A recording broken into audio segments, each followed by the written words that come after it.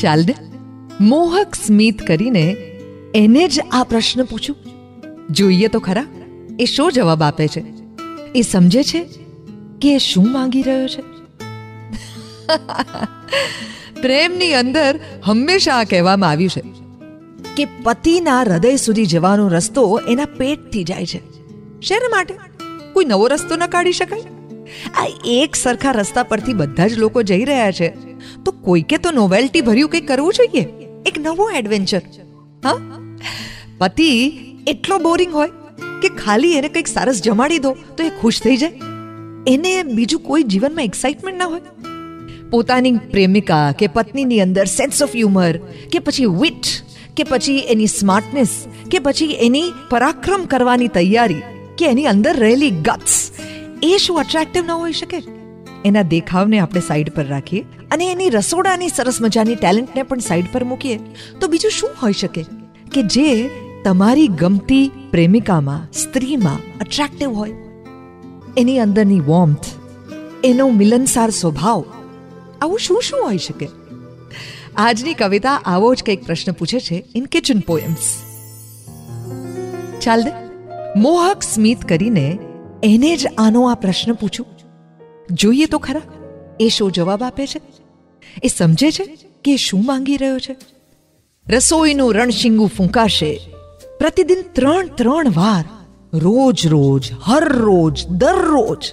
ક્યારેય ખાડો નહીં, શ્વાસ ખાવાય અટકવાનું નહીં. આવી એક ધારી મજૂરી એટલે કેટલા કલાકો થયા જીવનના?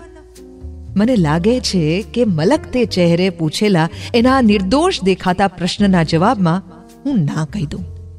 એને મારો ચહેરો લાલ ચોળ થઈ જાય ત્યાં લગી મોટેથી ઘાંટા પાડું.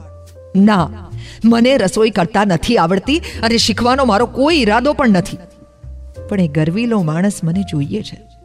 મારે એને મારો પોતાનો કરી લેવો છે.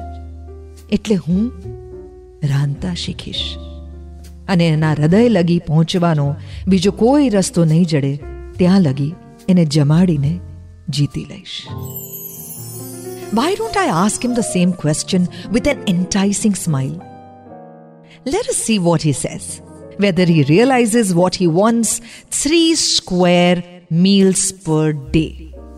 Every day of the week, with hardly a break. How many human hours does it mean? Of toil and moil without respite? I think I'll say no to his innocent question, asked with an audacious smile, and scream till I'm all red in the face. I don't know how to cook, neither do I want to learn.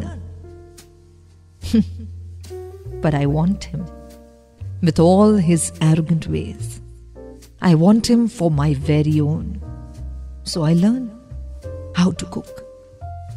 Reach his heart through his stomach till I find another way. કેવું કહેવાય ને?